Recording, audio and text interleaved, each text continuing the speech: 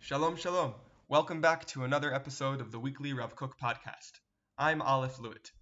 Each week, Be'ezrat Hashem, we will take a look at a different piece from Rav Kook's writings and try to break down the often long poetic sentences into smaller units and explain them as best as possible in plain English.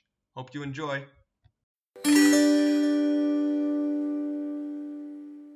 This week, Rav Kook is going to teach us about how we can use pain and suffering to help us live up to our higher selves and not be controlled by our natural, physical, lower inclinations. The text can be found in Ein Ayah, which is Rav Kook's work on the Agadic Gemarot in Masechtot Brachot and Shabbat. A couple points about Ein Ayah. One of the few texts that Rav Kook actually wrote al Haseder is this perush on the Agadot called Ein Ayah. He wrote it as a unit unto itself, an independent book, as opposed to a compilation of various writings, as we've discussed in the past, is the case by many of his other quote-unquote books put together by his students and his son.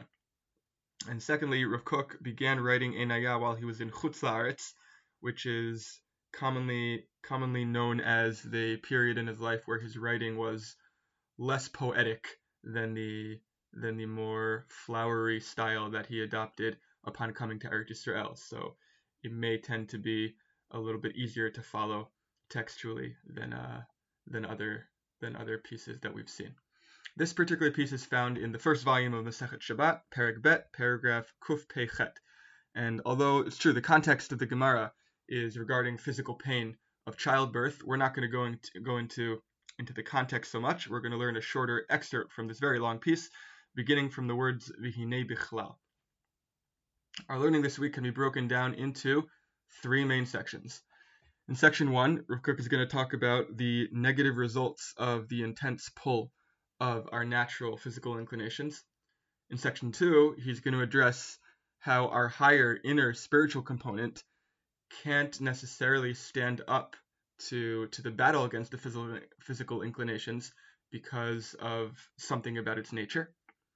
In section 3, he's going to try to address how then we can win that battle by using pain or suffering. Okay, so without further ado. והנה בכלל יצר השם את האדם שיהיו כחותיו הגופניים חזקים ואיתנים מהירים במשלחתם וחשים לעבודתם.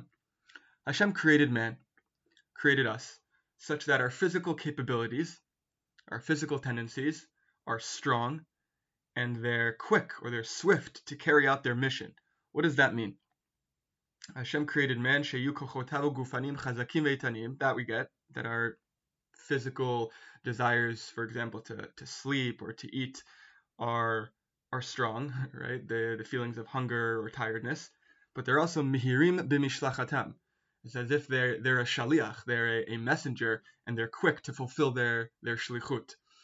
I think that would be best explained as they're instinctive, meaning they're automatic.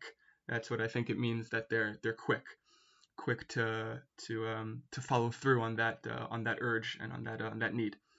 וחשים לעבודתם, they're quick and they're swift in their work. ומהם, at times, ומהם תוצאות לנטיית התאוות העוברות פעמים רבות את גבול היושר והאמת.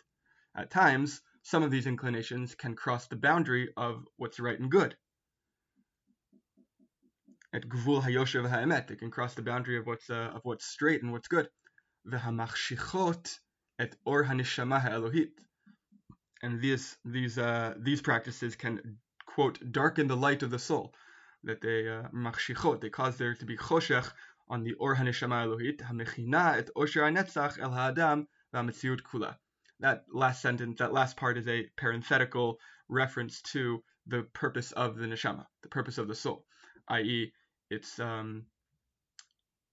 the full expression of the soul is osher hanetzach el ha'adam mitziut kula, that the source of the soul is the source of divine, eternal pleasure and happiness for man and for all of reality.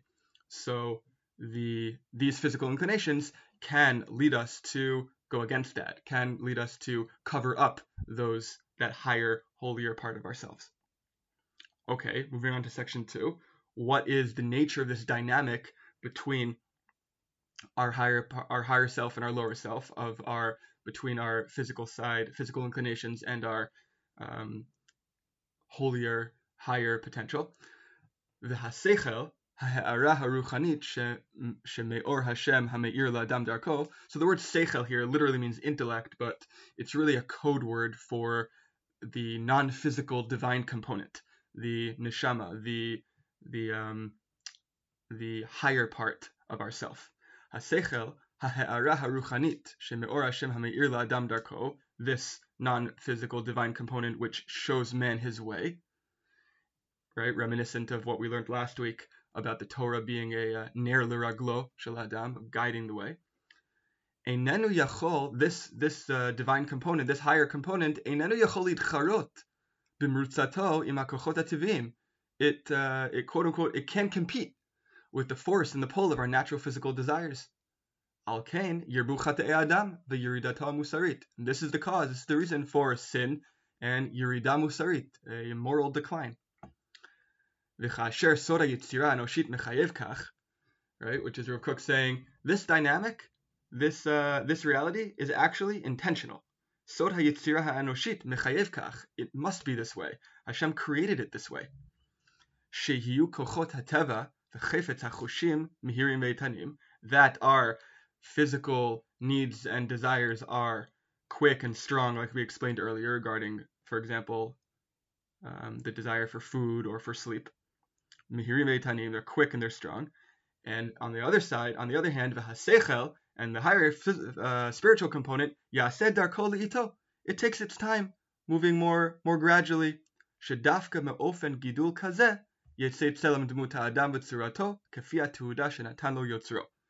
Why does the seichel, why does the higher, holier parts of us take more time, move more gradually at a pace designed for what? Says Rav Kook, this pace is designed for us to reach our divinely assigned potential. In order to become what we're meant to become, it needs to be this way. It needs to be that our spiritual component moves slowly. Part of a larger discussion in terms of Rav Kook's view on man's purpose, but it revolves a lot around the focus on the process as opposed to the result. And the fact that this spiritual component moves slower goes hand in hand with the fact that our primary purpose is to become something more than we currently are. And in order to do that, we need to undergo a process, and therefore that process can take time. Okay, moving on to section 3. How does suffering or pain, how does that come into all of this, and how can that actually help us win the battle, ironically?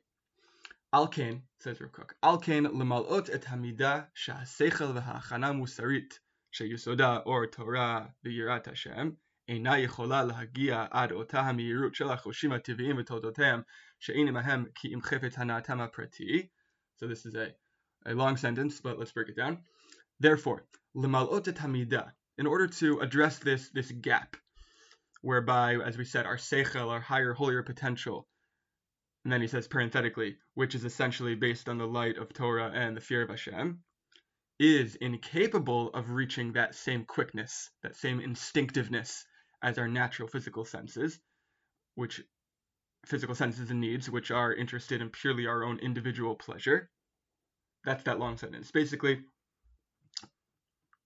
in order to address this gap between the slow pace at which our higher selves move and grow and improve, and the quick, strong instinctiveness with which our lower physical selves act and react, to address this, huchnu hayisurim haklaliyim shehem machkimim et klal ha'adam. To address this, Hashem made it that sometimes a person experiences pain or suffering. And he says that this suffering is machkimim et klal ha'adam. It gives us insight or wisdom, chachma, which gives him, or we'll call it a perspective, to realize, lahavin, she'ein te'udato.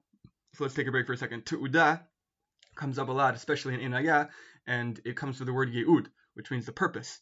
lahavin, so this, the wisdom or the perspective imparted by the pain or the suffering, is so that we can realize lahavin she'en te'udato nimtzeit b'shiflut chayei ha'oneg shel hachushim v'hadimayon, that our purpose is not to be, it doesn't culminate with the physical, worldly enjoyments and pleasures of the chushim, of the senses, sensual pleasures, kasher yir'ah ki sheker niskam, because with the experience of the pain and suffering, he seems to say here that that is some sort of reminder that the realm of physicality cannot be the be-all and end-all of the pleasure that we're able to attain in this world.